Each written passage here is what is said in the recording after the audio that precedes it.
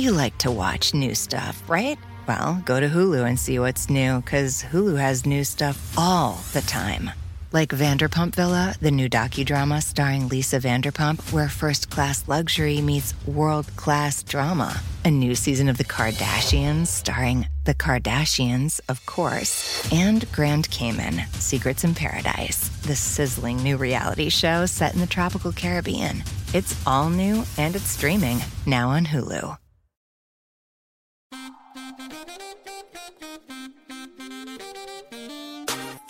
And we're live. What? We're live. This is live. Like we're Murphy Brown? What? This show is live. Yeah, but for no one listening to it, it's not live. For anyone listening to it, it's not live. Well, it's our 40th episode, and we are live. Oh, this reminds me. Somebody insulted me on Twitter and said I was, quote, a live action GIF. Aren't all GIFs live action? I keep thinking about it. So I'm just saying maybe this is live in some universe. Anyway, A Star is Born came out. Oh, God. I saw it the millisecond it was available due to homosexuality, and it worked out for me. It was pretty great. I think everyone should see this movie. I gotta tell you, I don't know now, purely based off of the reaction, if I'm gonna see it. Really? Yeah, because what I think is, I think people are. I don't think it could possibly be as good as everyone is saying that it is. And I think everyone was very excited for the film to come out, and they're making it sound like the greatest film ever made and everyone's winning Oscars and things like that. And I feel like it's the overexcitement this early that's going to make me feel like it's not. I just don't think it's as good as everyone is saying it is. No, I think I'm sympathetic to that because the deal is it's a 3-star movie. It is right. not perfect. Okay. And it's not A+. And it's it not also, a perfect. It starts amazing. And then like all the versions of this movie in the second act, it's like, you know, this ruddy guy's alcoholism just isn't that interesting. It's like, why are we here? Yeah, exactly. We're But here the songs are good. We're here for Lady Gaga. And that's the thing. I appreciate the excitement. And I like Lady Gaga fine. I'm not like a huge Lady Gaga fan. And I appreciate the excitement, but I feel that I'm going to go in and be a little disappointed because everyone's making it sound like it's. No, when people say Best Picture, like, yeah. That's a disease. Don't believe that. Those people are rotting. Yeah, those are the people who always think that a movie like that is going to win Best Picture. And then they don't see any of the other movies. You know what I mean? It's Yeah. their movie for them, so it has to win Best Picture. Mad Max all over again. I'm sick of those people, too. Yeah, what about Boy Erased? Right. They're erasing it. Sure. Boy, Yes. erasure. Too much boy erasure going on here. I actually think the movie was very fun. I love the soundtrack Me too. more than the movie. Mm-hmm, I think so. And also, by the way, Shangela, former Keep It guest, Yeah, Shangela kills Shangela- it, and Willem kills it. Yeah, they're great in it. The opening is like in this drag bar, and it's really fun. And that's also, I feel like, the only time I really enjoyed Bradley Cooper's directing. Right, because it looked amazing, too. It looked amazing. Did he talk like this? Oh, the man. whole time? And then you have Sam Elliott in the Yeah. movie, too, so they're just like doing this like growl back and forth thing. Okay, don't spoil it because this movie's been out for a second and I'm sure no one's seen it. But what's Dave Chappelle doing up in there? The answer is very little. I figured. Okay. You know what John Legend did in La La Land? Yeah. Even less. A soupçon of that. Listen, they love a black person to come in and help these white people find romance. But by the way, he must have had, 7 seconds or 7 minutes of screen time? He said the word bro about 150,000 times. So many times. To Also- Bradley Cooper? Yes. Also, he's just wearing like this white tank top, showing off his new muscles because Dave Chappelle's been in the gym. Okay. Yeah, Right. I mean, whatever. Okay. He got a check. We'll see. We'll see. Do you when remember when he like tweeted or something that like A Star is like? Oh, it's the only project. He said it's like the only movie he's ever been in that he's proud of. And I said, "Excuse me, sir, have you heard of a little ditty called You've Got Mail?" That is disturbing. Half baked. I mean, please. Bookstore chic. The Please. slander Right. jumped out. But I think people should see this movie. It's fun. I enjoyed it. By the way, a more concise version of the movie, like than the other 3 versions that exist. I mean, the Barbra Streisand version is abysmal. Oh my God. It is. She one is of a the worst fabulous movies- actress, it's one but of it the is worst movies I've so ever seen. long and so ridiculous. And Chris Christopherson is among the worst singer actors ever. Is this movie, like every movie I think made in the last 20 years, I think every movie made in the last 20 years is 10 to 20 minutes too long. I was totally. definitely 20 minutes too long. Every movie. Frankly, I could have shaved some time off of Black Panther even. Sure. I think every movie these days is too damn long.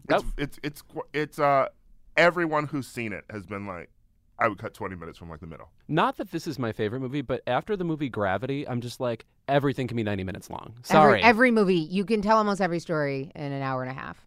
I saw First Man. Oh. And that movie is like almost 3 fucking hours long. And it is just about going to space. And about, is Claire Foy like, don't go to space. No, wait, do. You're my hero. Yes, Wait, that John Glenn movie is 3 hours long? We know what happens. Yeah. He gets there. Well, What's the tension in the plot? I don't know. Okay. Ryan Gosling got a big, nice face. That's it. Okay. Yeah. That's it. And Claire Foy is the wife, and she's just On walking Earth. around the house with the kids, listening. Who do you like better, Claire Foy in this movie or Kathleen Quinlan in Apollo 13? I mean, Claire Foy has like a really cute haircut. Guys, stop this is this in the a second. beginning. This is the beginning of this podcast. It is Let's the 40th go. episode. We're live. We're doing it. I don't know. Coming up later, we have the Queen of Bounce herself, We do. Big Frida. From my ancestral homeland, my mother and all her people are from Louisiana. I feel this. Mama Louisiana. Mama Louisiana, literally. Yeah. Yes. Yeah. The state that's my name plus a few letters, I've never been. If you add Lewis and then like a couple of vowels and an N. I'm not adding you to anything. Anyway, we're also going to be talking to Big Frida about America's favorite political canvasser. Our favorite Democrat. Yes. Fringe leftist. Taylor Swift. It has been a minute since we have talked about Taylor Swift Sure has. on this podcast. I thought she'd vanished. And yet, here we are. Here she is. Coming up, Melania Trump releases her cover of Toto's Africa.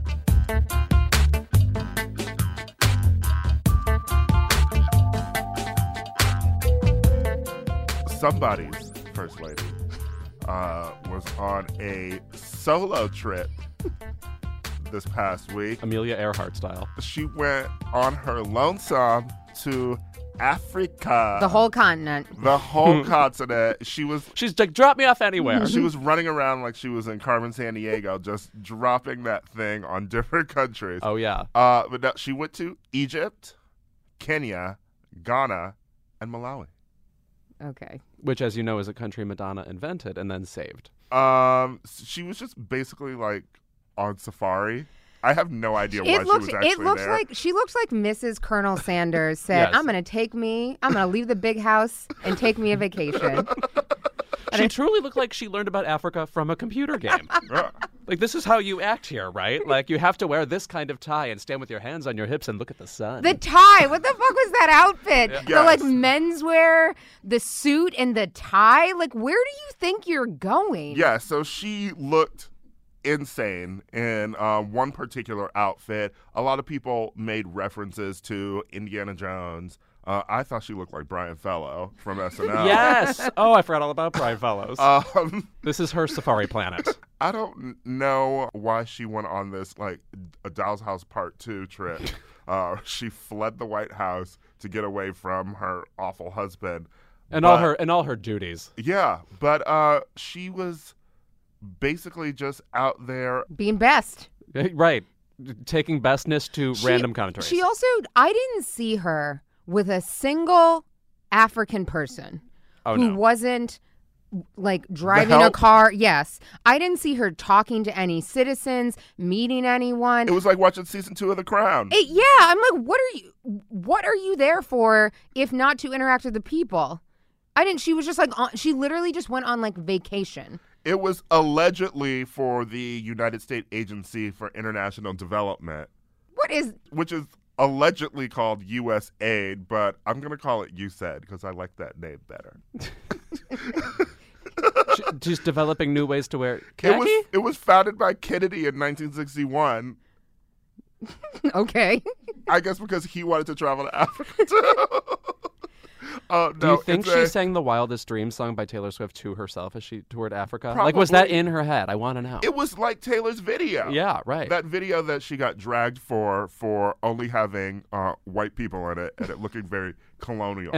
But diverse giraffes or whatever was going on in that video. Oh, yeah, some LGBTQIA giraffes. Yes. You know what I did like? Did you see the video of that elephant that charged at her? Because that elephant was like, bitch, get out of here. What are you doing here? Even the animals were like, what the hell is this doing here? Animals exchanging glances. Yeah. USAID is supposed to be responsible for administering civilian foreign aid and development assistance. She didn't. Who did she talk to? And what was her statement? Because you remember after she was dressed like a literal colonizer in that stupid helmet thing. She said, you know what? We just completed an amazing trip. We went to Ghana. That accent was like both Dublin and like Dracula. Like I have no idea. Read it normal, please. One African country. She said it's very important what we do, what I'm doing with USAID, and what I do with my initiatives. And I wish people would focus on what I do, not what I wear. You didn't do anything. Here, we didn't see her do anything. No. I didn't see her do anything but get charged up by an elephant and look out with some binoculars onto the savannah. I didn't see her talking to anyone. I didn't see her administering shit to anyone. If you don't do anything, what else is there to talk about? Nikki Haley did more walking down the hall turning in her pink slip. Yeah, also, again, we've talked about this before. What does she do? She has the one thing where she's not into bullying. That happens to be her husband's only form of productivity. So actually, I consider that null and void. So I tried to pay attention to what you do. Is the bullying thing different from Be Best? They are interrelated. Be Best is supposed to stop bullying. So it's the same thing. Because by Be Besting, you were not bullying. Be Best arrow to not bullying. That's her whole thing. That doesn't make sense. Yeah, it's like a direct I think we line. probably went over that. Yeah, we talked about Be Best. It's been 40 episodes. Kara remembers none of it. I really don't. It's like Memento. Roll up your sleeves, Kara. I put tattoos there. I don't remember anything. Do we think she purposely wears this dumb shit, or does she just not know? I think she and everyone around her, I think she in particular is so deeply out of touch with the reality of the world. And I think for almost no second of her life in this country has she not been completely out of touch with the reality of this world. Like, as Mrs. Trump, she wasn't living like humans live. So I think even now, when you have to be especially cognizant of how things are being perceived, I think she just does not have that chip. I think she also doesn't give a shit. There's no way that you're just rolling around in $10,000 dresses to show up to just random fucking summits and shit. If you care at all about being seen as relatable, if you care at all about people wanting to just listen to what you have to say instead of what you have on. I think even her most ambitious form of caring or doing something is still so out of touch that at her most effective, she would literally just be shaking hands with a zebra. I mean, I don't know what else she would be doing over there. What she thought she was going to achieve. She's a Care Bear that you squeeze and says certain phrases. Yeah, right. That's as helpful as she is.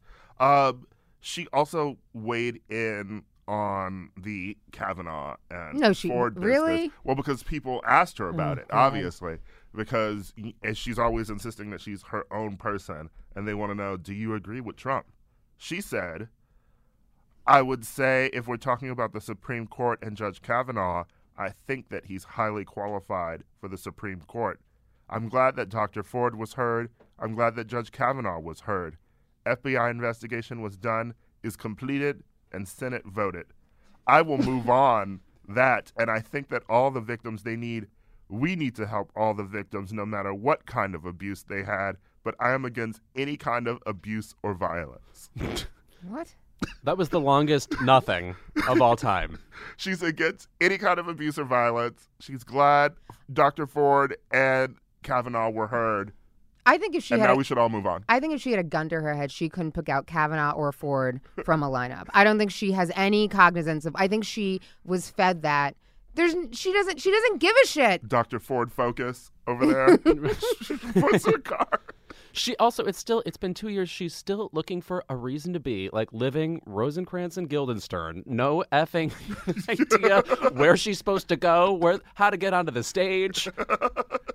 And she doesn't give a that's the other thing. She just really she doesn't give a fuck. She is waiting this out so she can finally divorce Yep. her shitty husband. She did not think she was going to have to wait this long to divorce his dumbass. And now she's just biding her time and like saying whatever the fuck people tell her to say and wearing her clothes. And she does not. She knows none of this will touch her anyway. She doesn't care. Right. She would rather be in Africa doing like a Vogue Nigeria spread. Not walking around In blackface. Yeah. Not walking around pretending to care about Yeah, and it's her having to pretend to care about all right. of this. And she's not good at it because she just is so deeply it's so clear she doesn't want to be here and doesn't want to do this. She can't even act like She gives can't a make shit. the photo op look charitable. Right, Yeah. right. where She's like, I'm petting the Sphinx now. where was Barron? Oh, I don't know. Was the Melania double with him? That could be. I don't know. Does he even know that she left? I would actually love to know Barron's day to day, where he's probably just sitting there like, my stupid fucking parents. I want his schedule. I want to see his schedule. I just want to see like I don't even know how his days are spent. I can't imagine they're super pleasant. But by the way, looking at these pictures, are we even sure she went to Africa? It's looking very The Truman Show to me. Like the sky is like a ceiling. Are and you a Melania Africa truther? I think I am. Yeah. She was on a set. She was on Paramount. That's what I'm saying. I have one this week, guys. I have a book recommendation for everyone we're talking about because everyone is stupid and nobody knows anything. So my book recommendation, although I know she'll never read it, perhaps some of you will. There's an excellent book called King Leopold's Ghost, and it's about King Leopold. Belgium? Yes. Yes. Mhm. And he pillaged and raped and destroyed the Congo and terrorized the residents there and murdered thousands and thousands and thousands of them. And He went on a murdering spree with his gay lover, Loeb.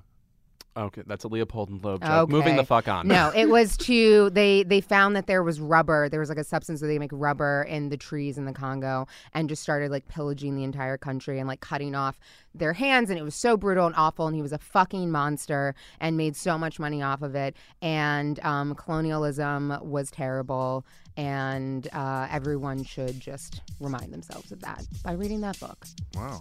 I've been reading Wayside School is Falling Down by Louis Achar. Good. Still a good book. But that too. Everyone, Okay. everyone read that book. Starring Louis the Yard Teacher. Oh, I read them too, sweetie.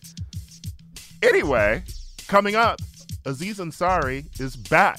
No, really. He's right behind you.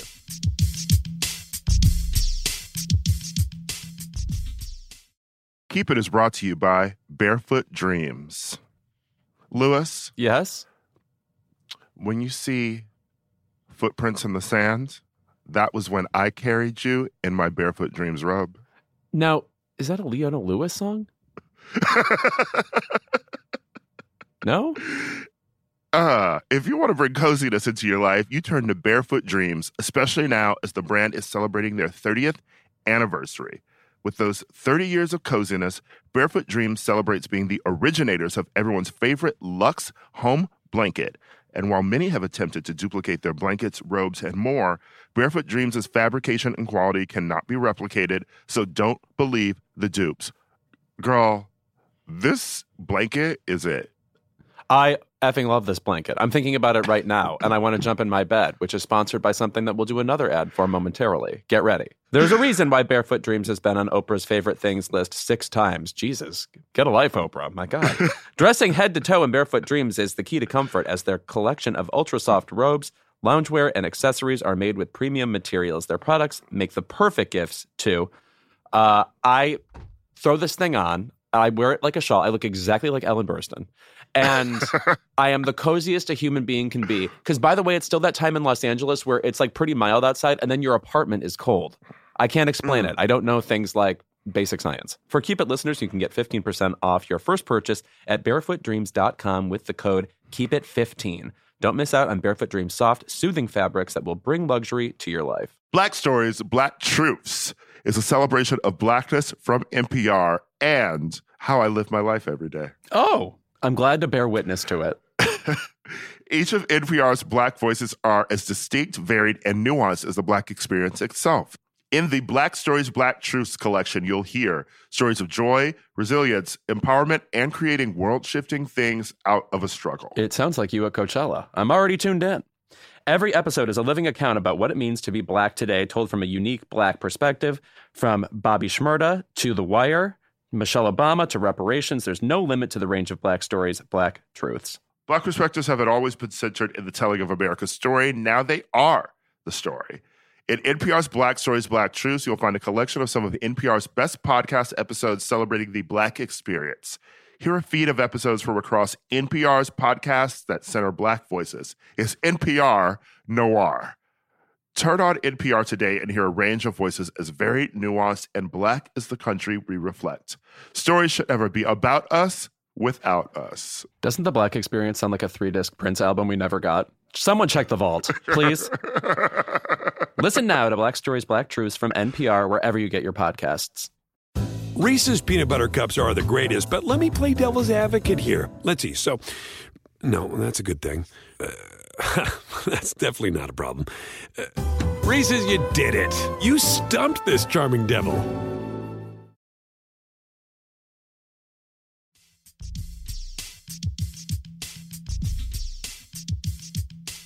Master of Nuns Aziz Ansari joins a long list of men who have returned to their careers and platforms after allegations of sexual assault and harassment. If you recall, earlier this year, Babe.net published that really weird, dubious, horribly reported account of a 23-year-old woman's date with the comedian, where she claimed that he repeatedly pressured her into having sex despite her persistent refusals.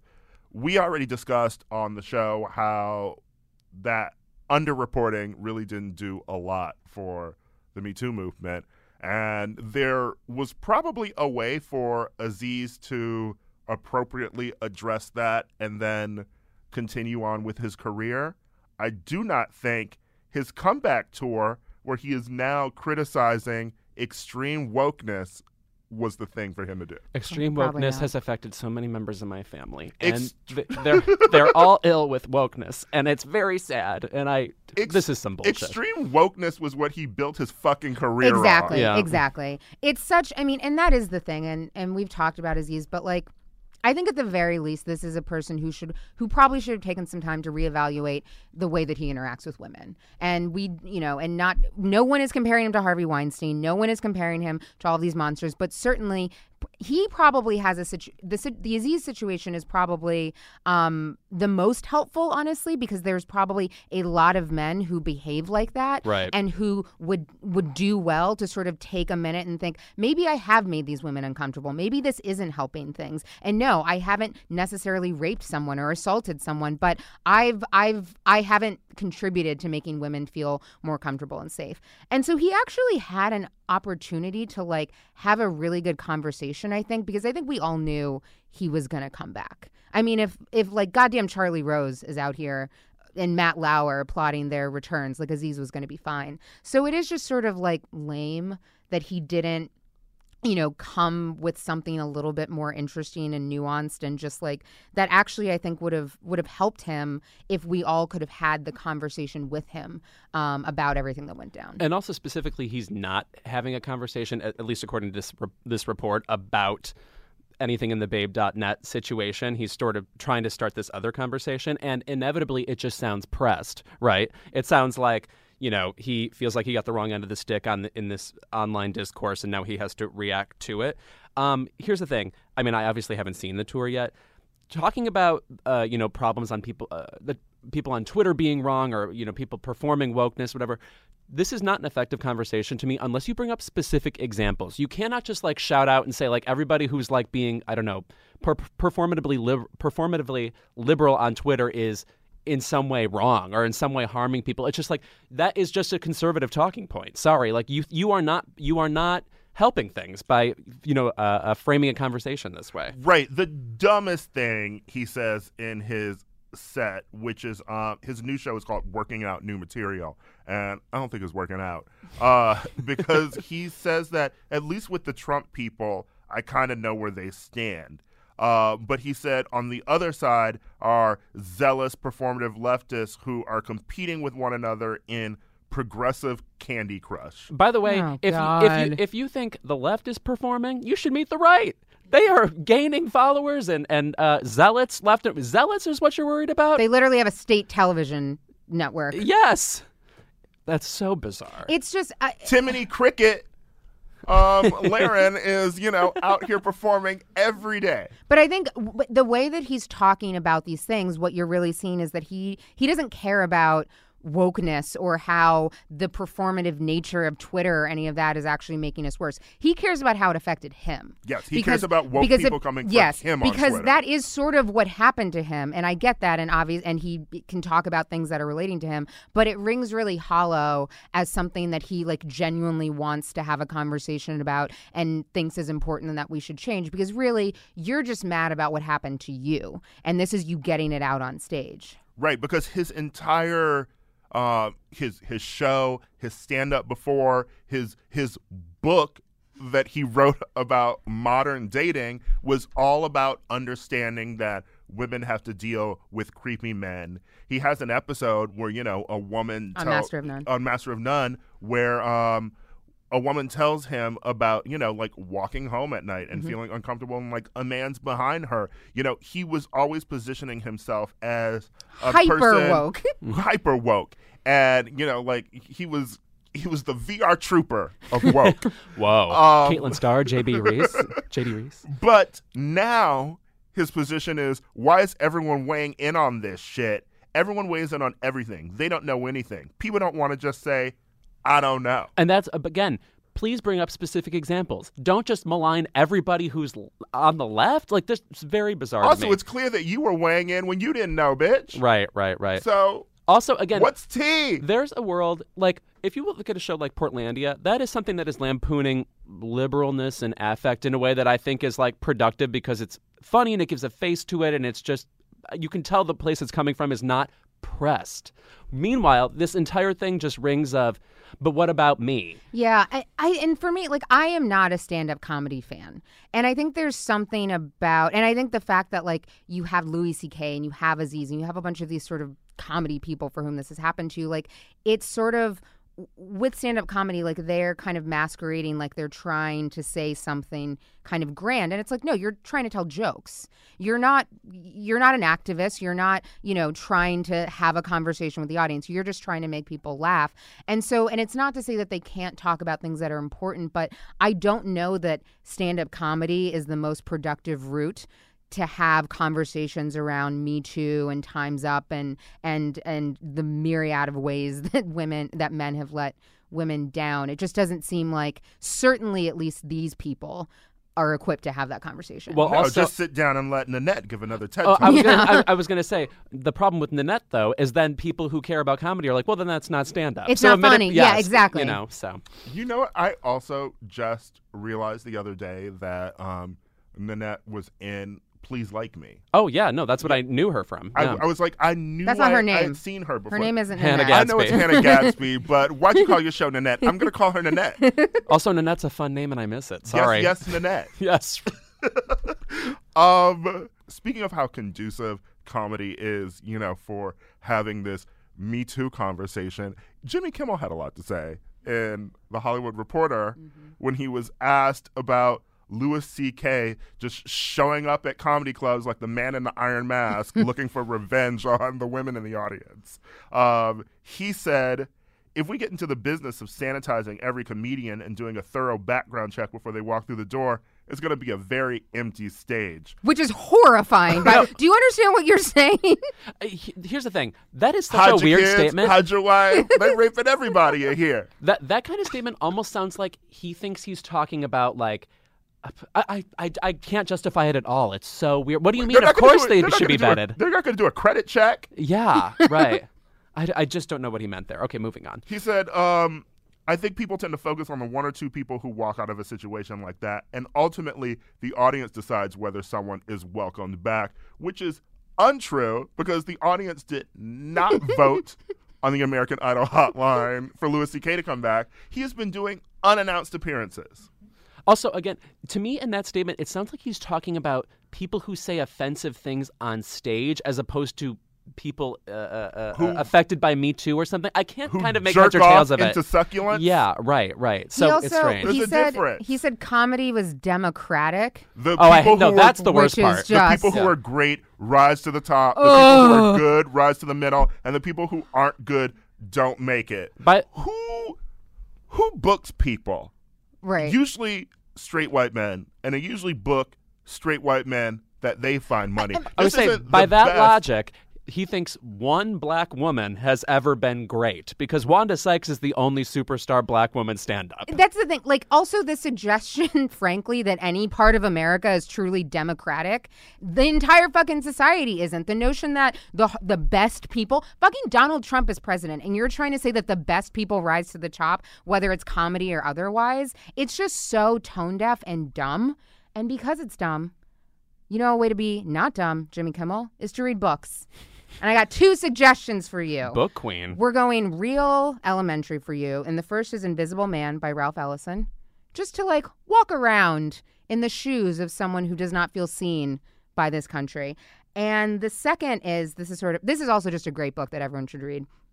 It's called The Short and Tragic Life of Robert Peace by Jeff Hobbs. And it's about this kid. It's this black kid from Newark who was really, really smart and worked really hard and ended up going to Yale. And as you can tell by the title, ultimately he died very young. But it really is representative of the idea that just because you're good at what you do, just because you're really smart, the circumstances of your life have a huge impact on how far you go and what your life looks like. And just being good at something in America, and in particular when you are not a straight white dude, really is not enough. Also, I mean, the denial on Jimmy Kimmel's part that a huge part of comedy is white guys and their white friends banding together to pick somebody who would also be one of their friends, who feels like an exalted version of their friends. Yeah. And that, how rare is it going to be that it's going to be a woman, a black woman or whatever, a LGBT person? People want to like these other people because white guys feel represented by them, you know? The lack of logic jumped out. Yes. And you know what? If you want to, work on your logic and problem-solving abilities, Sideways Arithmetic from Wayside School is a great book for you to read. I forgot about that book. That was like not exactly canon, right? It came out alongside it. Yeah. Yeah, it just has arithmetic problems for people to solve. There's also more Sideways Arithmetic. Oh, really? Yeah. Is Louis C.K. still with us? He wrote Holes, right? He did write Holes. Yeah. He is still alive. Okay, Read good. Holes too, guys. Yeah. Really just up your literacy for the love of God. Start with these Newbery winners and work your way up to Kara's recommendations. Yep. When we're back, Big Frida and Taylor Swift goes to Washington.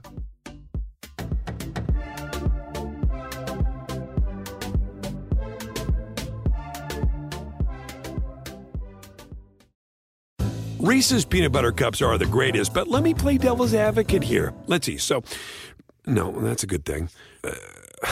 That's definitely not a problem. Reese's, you did it. You stumped this charming devil. You like to watch new stuff, right? Well, go to Hulu and see what's new, because Hulu has new stuff all the time. Like Vanderpump Villa, the new docudrama starring Lisa Vanderpump, where first-class luxury meets world-class drama. A new season of The Kardashians starring The Kardashians, of course. And Grand Cayman, Secrets in Paradise, the sizzling new reality show set in the tropical Caribbean. It's all new and it's streaming now on Hulu. I'm Oren Siegel, and I've been fighting extremism, anti-Semitism, and hate for more than 20 years. You should subscribe to our podcast, Extremely, to get a unique perspective on the daily work and the people who have dedicated their lives to exposing, fighting, and disrupting extremism, anti-Semitism, and all forms of hate. We bring you the stories of people and communities not only impacted by hate, but who offer new perspectives and ways to push back. You can find Extremely wherever you listen to podcasts.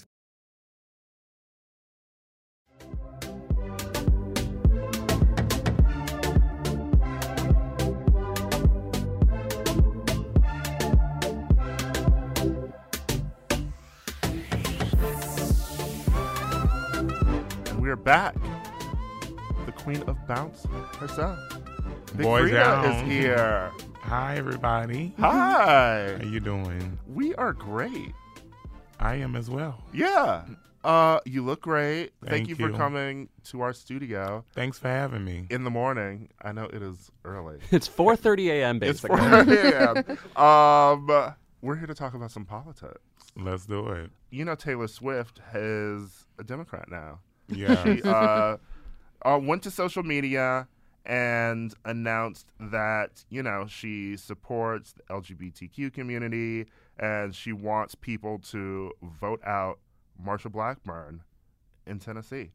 And she encouraged her fans to register to vote before the deadline. She also said, what was her whole thing about? She said, like, I now understand people of color have been whatever, and I understand. Like, she listed. Oh, she said Yeah. racism is prevalent and Systemic systemic. racism yeah. we still see in this country towards people of color is terrifying, sickening, and prevalent.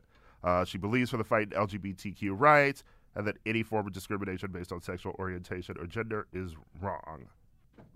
For a lot of us, we may never find a candidate or party with whom we agree 100%, but she wants people to turn out and vote. She does. Yeah. Well, thank you, Taylor Swift, for stepping up. I know, right? I think there was a massive, increase in voter registration too when she put out the statement. There was. It was like 60,000 people registered on, I think, like vote.com after. Well, that's amazing. I mean, we got to get out there and vote in order for our voices to be heard. This is the way that you get out and you vote and make a difference. So it's very important that everybody do register to vote. Time is crucial. How do you feel, as a non-white person? I feel like you've had to be political your entire life. Yeah, most definitely. I mean, I had to fight, for different things that I believed in and war for the best for me and my people. And, so this is nothing new to me, fighting and, against racism and poverty in my neighborhood and drugs and murders, like the whole 9 yards. Growing up in New Orleans was really rough. And now I'm being able to have a little platform to speak on and to kind of encourage people to do the right thing, which is get out and vote because your voice make a difference. I think the reaction to this, we already could have predicted would have been if you had told us that this was going to happen, which is that you had a whole bunch of people, Taylor Swift fans, who were just like, she's always been a Democrat and she was trying to subliminally tell us that she was voting for Hillary Clinton. And the fact is she wasn't. And she really has not been political, certainly not in a helpful way. And I think that it's this whole thing of a white woman does something good and everyone's applauding her. And yes, she did do something good. It's great that she spoke up. It's great that she used her voice and that maybe she has influenced this election in a positive way. But it's also like, bitch, where were you 2 years ago? Because if you were there 2 years ago, you wouldn't have to be fucking last-ditch efforting candidates, and making sure that just we don't go completely under. And 2 days before the deadline. 2 days before the deadline, too. That's the other thing. It's you could have been stepped up. She could have been stepping up. Because if there was this much reaction... Right. How much reaction? Imagine if it had been a month of her out campaigning to get young people registering to vote. Imagine how many more people, a lot more than 60,000, I bet you. Also, again, the delay, Adele had no problem with it. And Adele's music is, I think you can only play it in minivans. I don't think you can buy a Kia Sedona without Adele's 25 in it. So I'm just saying, I'm still baffled by what took her so long. Adele's career is fine. Yes, I notice Adele is still a superstar. I notice. And if we were back in the TRL era, I feel like every musician was always rocking the vote. Totally. So it was just very weird for her to sort of take her time on this. And I'm very happy to applaud her because I'm happy that people are registered to vote. But, it's a little bit like the Pope says, I love gay people. I'm not going to go watch Noah's Ark with you. It's also this thing of, I don't think that, and I think that's what you're seeing with a lot of mostly white people now, where they did not feel the urgency 2 years ago. They didn't feel like the world was about to fucking end, which is how I felt when Donald Trump was elected. And they weren't terrified and they weren't worried about what he was going to do. And now that they've seen what he's been doing, and now they're scared. Yeah. And now that's how they're reacting acting. But it is this thing where you're like, oh, she wasn't necessarily, she certainly wasn't moved to say anything before, and it makes me feel like she didn't think it was going to be as serious as other people felt that it was going to be. She wasn't transgender and was realizing that like all of her fucking rights were going to be taken away. She wasn't an immigrant and realizing that holy shit, this president hates me. She wasn't a black male who's like, wow, are they going to keep making it really easy to gun us down in the street? And it's just sort of, it's, you know, it for me it's a little sad that you have to like see things get really bad for that like empathy chip to kick in. You sort of hope that it's just functioning properly by living as a human in the world and interacting with others. But especially since she is like one of like a small handful of people not to say anything at that level, to be that famous. So it continues to be baffling. So I guess in conclusion about her, it was incredibly late, but a strangely interesting time to be late because it really did like galvanize a certain group of people who probably wouldn't have cared otherwise, frankly. Yeah. Do you ever wrestle with speaking out about things like in your career? You know, you had such a great opportunity working with Drake on the song, you know, but you also mentioned, you know, that you were sort of the push behind, you know, getting yourself out there in the video and everything. Well, I was, I don't think I have a problem now being vocal because I have a platform to speak on, and I mean, people want to know the story, so it's pretty easy for me to speak out on any and everything that I want to touch bases on now. When I was a little bit younger, I was a little bit more scared because, you know, being black and gay in the industry is not easy per se, because back then when I was younger, it was just like, you know, I had to fight my way through to knock doors down and get shit done. And right now where I'm at in my life it's still the same way. I'm still, you know, breaking barriers and knocking shit down and pushing through doors and letting them know I'm here and I'm a voice and I'm going to make a difference. And that's what I do.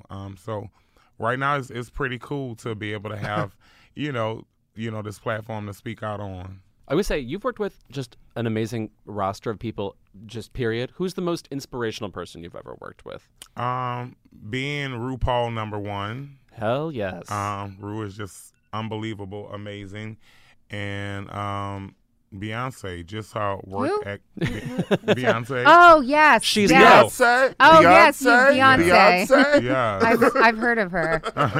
Well, her work ethic is just phenomenal. She's so sweet and so humble, and just to have that opportunity to work with her was just, you know, mind-blowing. Like, I died at home and came back to life. Mm-hmm. Well, because, like, even Formation, you know, like, it's such a great song, but also the video, it says something politically. Yeah. I also really love, like, so my mom and all of her people are from Louisiana. Okay. All right, and so it's, and so it's, like, seeing that kind of, like, Southern culture that, like, I've known always, like when I go to Louisiana and go visit my family, and like the food and the music and all of that, like it's really unique and specific. It is. And like seeing you and like seeing Beyonce like actually kind of letting the world see that culture a little bit more is really amazing. I assume that's something that's important for you. It is. It helped open doors, you know, in every direction, and it hit on all of the stuff that happened, you know, during Katrina and after Katrina, and it just had a strong message, especially for New Orleans, because we were able to connect with it so strongly. Some of us went through it, you know, majority of us went through it. I was stuck at home for Katrina, and it was not a pretty sight, you know, sleeping on bridges and at convention centers and have to be rescued by boat and buses and planes. It was just something really life-changing for me. I feel like I'm thinking about the rest of America still doesn't understand how specific and like its own amazing universe New Orleans is. Like I still feel like they don't get that it's like its own, you know, like musical rad place. Yeah, I mean, there's no other place in the world like it. Every place has something special. And New Orleans, you know, being home for me is just a very special place. Music, food, people, the culture.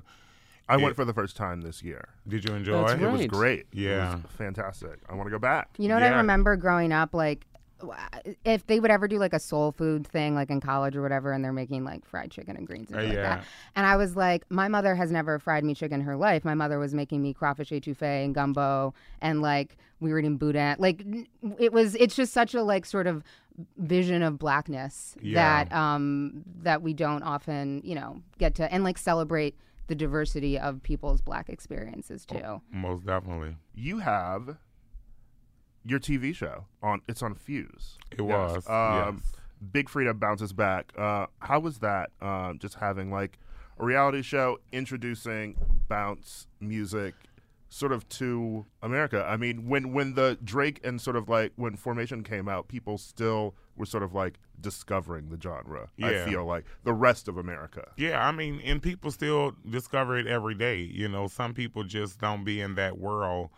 But having the TV show was another platform to be able to let the world into my world. And I was very happy to be able to have that show. It did something for me and for my career and for the culture of New Orleans and bounce music. It put bounce music on the map like no other. I already had been working 10 years prior to that, traveling all over the world and shaking my ass and making people know about the culture. So the TV show was that platform for, people of all different ages being able to see it, and the kids loved it. It connected with so many people, on a day-to-day note, because we, as artists, some people look at us a certain way, but we go through everyday shit just like anybody else. We share the same blood. We eat, the same food. We do the same things. People be shocked when they see me like go to my corner store. They're like, how I come to the store with somebody famous? I'm like, baby, I got to get things too. You know what I'm saying? Shit. So I was very grateful for to have 6 seasons of Big Freedia, Queen of Bounce, and it helped not only me, but it helped all the people around me, my team, my family, my whole staffing, to be able to explore something new and experience different things. And, we were able to travel, and it was just a great experience. And it helped prepare me also for just a bigger picture of looking at things and being able to handle things. Because when I would record, for the TV show, it would get me prepped, and every year I got better and better. Mm-hmm. And also, becoming a producer and to want to tell my story the way that I want to tell my story and not the way that people want to tell my story. So I was able to see a lot. It really opened my mind up to be able to do something different, and even like help me to create new ideas and new TV shows that I'm working on. What's next for you? New music always. I mean, that's number one. The music keeps, the Freedia shit going. And stepping back into the TV world, and just continuing to grow and to continuing to knock down barriers and open doors for, the LGBTQ artists who's out there and think that they're weird or different or, they can't be accepted. I'm a little black queen from New Orleans and Josephine, and if I can do it, anybody can. Are there any other sort of LGBTQ artists who you know that like we should know? I mean, you know most of them. Christopher Milan, James Rice Chanel, all of the whole RuPaul entourage. There's many, many great artists on the roster, and like Ru say, we've let out 21 wildest of the drag queens into the world. So there's so many great artists out there. And, it's time for us to really stop being in the background and be more into the limelight. All right. Well, thank you so much. Thank you for having me. Joining us. When we're back, keep it.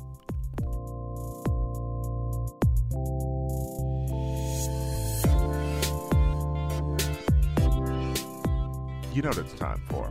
I do. It's time for Keep It. Mm-hmm. You look pressed, Kara. What is your Keep It? I'm not even that pressed about this. My Keep It is to Lady Gaga's way too early award season campaign. It's like still summer. It is barely fall. The Oscars aren't until January? February. Jesus Christ. And she is already everywhere. And I get it. The movie just came out. A Star is Born just came out. She's got to promote it. But she's already doing the like award season kind of thing. And she's told that damn anecdote, or that, I don't even know what to call it, but the thing about if 99 people are in a room and you just need one to believe in you. And Bradley Cooper was the one who believed in me. I have seen her say that, and I'm not even kidding. I'm going to say 12 times. Well, you know, I used to be ugly in high school, and people didn't believe in me, and I was just downtown singing my songs, and, you know, Akon found me, and Colby Odatis, and I'm actually sad to say that's my favorite That voice you do. actually was good. Yeah, that was good. No, but she also, that's the other thing. I'm like, you are an incredibly talented, beautiful woman. It wasn't like a fucking shocker that you did well in a movie and that someone gave you this role. Like, you're a beautiful, talented white lady. Right. Yeah, like that often works out for your kind. Also, I just want to say that as a member of the gay community, I am already tired of being thanked by Lady Gaga. The amount of times it was all. I mean, get ready because it's it's October. We've got so much of this. I still have all those edible arrangements she sent after Born This Way. Yeah. We just have to yell "You're welcome" back at TVs 30,000 times. I'm also worried because since she started so early, I'm worried how she's going to maintain this. I'm like, she'll probably end up here on Keep It. She's gonna be everywhere. I don't not see that. Yeah. Honestly. Well, surprise, Lady Gaga. She descends with an umbrella. I've been here the whole time, guys. Okay. I love Keep It. Can you roll it back a little for me, please, Stephanie? Can you tone it down for the next 4 months, Stephanie? By the way, I'm worried about her in this alleged Funny Girl revival on Broadway because now we're in the space where she's like she should take over all Barbra Streisand's old properties. But here's the thing. Funny Girl is about somebody who is funny in a hammy way, and she is this deadpan chick. Yeah. I just don't think it's going to translate. I'm really worried about it. Well, get ready for that award season campaign, which will start 2 weeks after this one ends. That's right. But also Rosie O'Donnell's the one who said it's happening. Oh, yeah. It was at some Randy Rainbow event. Kevin O'Keefe from Into tweeted, guys, she's not going to be in Funny Girl. And Rosie O'Donnell responded to him with, are you her agent? Okay, that's kind of funny. And then she tweeted, always said that rumor has it and more to come. Oh, while throwing it out there? Well, that like, was she's literally teasing this so that Lady Gaga will agree to do it. Also, I feel like. Randy Rainbow Event, is he like our David Geffen now? I didn't realize he had progressed that much. He's a doll. Anyway. I lost interest in my own Keep It about 2 minutes ago. I don't think that she should be doing Funny Girl on Broadway. I think that, she should lean into her Italianness and do like A View from the Bridge. Precisely. Yeah. Wow, what a sophisticated choice, Ira. You may stay. Thank you. What's your Keep It? Okay, my Keep It is not to this song in general, which I do think is a bop. There's a song 1999 out by Charlie XCX and Troye Sivan, which is like a 3-minute pop song. You'll listen to it 50 times in the car, whatever. It's about nostalgia for 1999. I looked up the ages of these two people. Charlie XCX was born in 1992 and Troye Sivan is born in 1995. You do not remember 1999. You were not there with me fighting with Stans, saying that 702 was more important than Destiny's Child. That was the life I lived. Or what a wrong life you were living there, my man. We all thought strange things. Were you just sadly in your backyard calling for where your girls are at? That's right, doing all the choreography that they say in the song. No, in 1999, here was the life I lived. You had that damn TRL war between Backstreet Boys and Limp Bizkit, and they were fighting for 1 and 2 all week. And then you were a little gay kid in the suburbs of Illinois being like, maybe if I text hard enough, Madonna's Beautiful Stranger will come in at number 10. That was the life I lived. I'm not nostalgic for that because it was a war I waged every single day. Also, there's already a song called with 1999 in the By title. whom? And yeah, there's a young artist by the name of Prince. And maybe just stay away from anything that's even in that universe. We don't need another 1999 song. We got one. Charlie XCX in the song is also like, I just want to go back, Nike Airs, all that, drive around listening to Shady. Like, first of all, do you even have your driver's license now? Driving around in a car seat?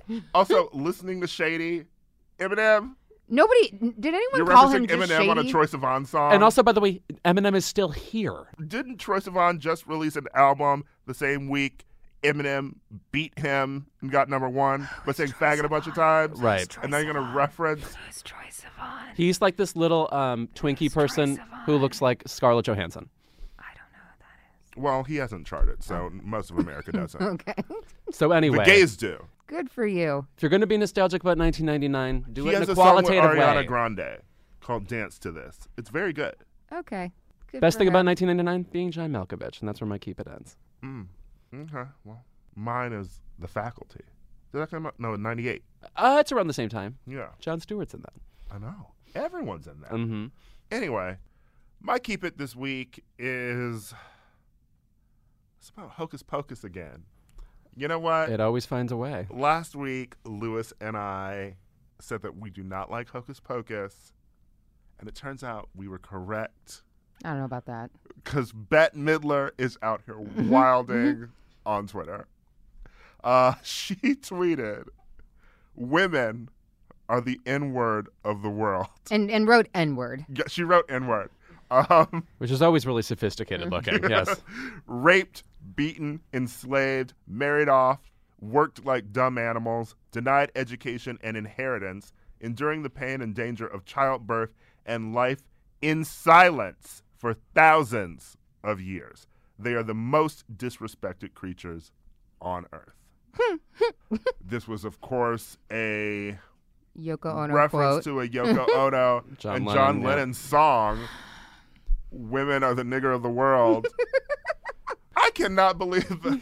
I always forget that they released that fucking song. And I'm like, the 70s were wild. But then what was my favorite part was her apology. Yes! When all of these black women Girl. tweeted, I'm like, well, then what the fuck am I? Yes. If that's what we're playing here.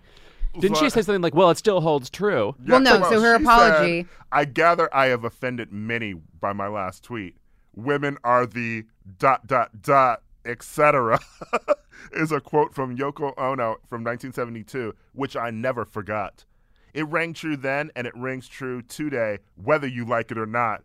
This is not about race. This is about the status of women, their history. And then when that wasn't good enough, The two brief allegations against Kavanaugh infuriated me. Angrily, I tweeted without thinking my choice of words would be enraging to black women who doubly suffer, both by being women and by being black. I am an ally and stand with you. Always have. And I apologize. let me tell you something, Bette. I don't suffer because I'm a black woman. I suffer because of white people and men. That's why she made it sound like being black was a disease that you suffer from, as opposed to It's like the grudge. we suffer from white supremacy. That's the issue here. Also, it just takes 2 seconds to think about what's something that was probably received a certain way in the 1970s, still bad, definitely unacceptable to repeat now. It's just you could have said any other line in that thing that would have, in that Yoko Ono poem song, that would have been more relevant, or at least not as stupidly, ridiculously dated.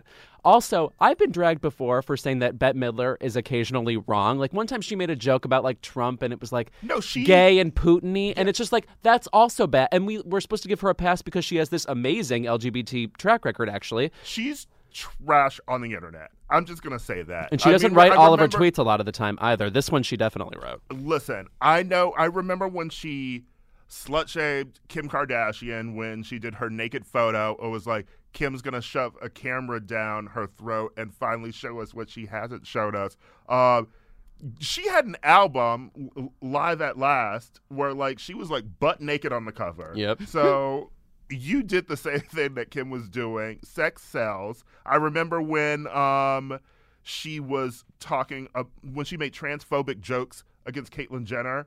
She said that Caitlyn Jenner's show was canceled. I Am Kate. So is she going to go back to being Bruce now? Oh, Lord. Oh, that's the take I wanted. And then you remember when, I'm not going to relitigate 2016, but you remember when Bernie Sanders made that gaffe and he was talking about the ghetto. Mm-hmm. Bet hopped on Twitter and was like, well, Malcolm X and Busta Rhymes used to mention the ghetto. Oh, no. Why can't we? Oh, no. I don't remember that. I've been tired of this bitch online for a minute. And it's just like, certain people should not be on social media. Yeah. Like, I don't need to know that sometimes Bette Midler, like Joyce Carol Oates, can be an asshole. Bet, I have something for you because, again, nobody reads books, which is why I think everyone sounds so stupid these days. I have 2 book recommendations for you and anyone else who would like to not sound dumb all the time. One is Women, Race, and Class by Angela Davis. A little history lesson for you there on how helpful white women have been to black women throughout this whole, getting equality shit. Spoiler, not that helpful. No, what would Angela Davis know about any of those 3 topics? What would she know about any of that? And then also a newer book, and it's called Masters of Massive Resistance: White Women and the Politics of White Supremacy. It's a real dense read, but I would recommend it, and it really goes into the role that white women have played in propping up white supremacy, as we saw with fucking Brett Kavanaugh, because they still benefit from the patriarchy, or at least they believe that they do, because they are white women and probably protected by white men. So Bet, curl up, get next to a fire. It's fall. Yes, I mentioned it again. Get yourself some cider, and please, God, read a book. And, if those words are just too big for you, Wayside Story Gets a Little Stranger is the 3rd book of the Wayside School series. And I enjoyed that book, too. Mrs. Jules, you don't know what she's up to this time. That's our 40th episode. Ooh. 40 weeks of this, guys. Oh, my God. I'm only about 50 years older than when we started. I can't wait till our 50th episode spectacular. Who are we going to have on the show? Oh, God. Lady Gaga. And we should have John and Tommy. Ooh. Oh, sure. Both Johns. The battle of the Johns. Yeah, we can just make the PSA boys fight against each other. Like Night of 1,000 Stars, except it's just our own coworkers. Yeah. Ooh, or we switch place with Pod Save America, and they have to do Keep It, and we have to do Pod Save America. Oh, my God. And spoiler, we don't save America. I'm going to say, and then America is canceled. Yeah. Bonjour. Brett Kavanaugh was confirmed this week. I don't think Pod Save America listeners want to hear from Catherine Deneuve, but what they should do is go to votesaveamerica.com. Yes. Crooked Media's Vote Save America website is now live. Vote Save America is a step-by-step guide to make sure everyone votes in the 2018 midterms. Everyone, you have to vote. Please, please. This is not a joke. Everyone, please, God, please vote. It's not funny anymore. And while it is not funny, if you prefer to think of things like this as a game, it's like a Final Jeopardy that everybody could do. You go into the booth, they give you the little pen thing, and then it's like the Final Jeopardy question is, please save us. And then you just have to punch in the buttons that save us. Yes, the correct ones. And if you don't, we all die. I mean, we're all going to be dead from climate change, but we should prevent us, from dying now. So right. That we can save it till 2040, like the scientist said. So, so we can see, all that snow and the elephants and the whatever. And as we get closer to the election, we'll be rolling out more tools to let you know what the big issues are in your state, who's on your ballot, where to vote, and how to make sure everyone else and I mean everyone everyone votes also. Yeah. Otherwise, Thanksgiving's going to be really awful this year. Mm-hmm. Think of the dumbest people in your life that you can manipulate into doing whatever you want. This is your chance. Yeah. They are malleable. Know that. Ladies, get them to vote. Ladies, gay Instagram thoughts, manipulate a man in your life into voting. Right. Is this what Cookie does in Empire? I feel like be her or whatever. I don't know. I'm trying to use the verbiage that would get people to go and be manipulative. You can also join Vote Save America's Facebook group and follow the Vote Save America hashtag to see all of the great work people are already doing. They're canvassing. They are campaigning. They are having uncomfortable conversations with people in their lives to tell them we cannot do this shit again. We cannot do 2 more years of this bullshit, and getting them to vote. VOTE. Go to Vote Save America right now. You can pledge to vote and get involved in the campaign going on in your community, and then go vote. Yeah. Vote! That's our show.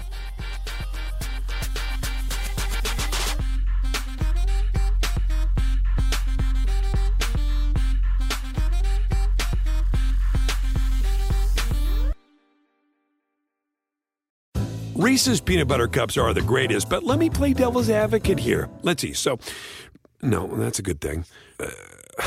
That's definitely not a problem. Reese's, you did it. You stumped this charming devil. I'm Oren Siegel, and I've been fighting extremism, anti-Semitism, and hate for more than 20 years. You should subscribe to our podcast, Extremely, to get a unique perspective on the daily work and the people who have dedicated their lives to exposing, fighting, and disrupting extremism, anti-Semitism, and all forms of hate. We bring you the stories of people and communities not only impacted by hate, but who offer new perspectives and ways to push back. You can find Extremely wherever you listen to podcasts.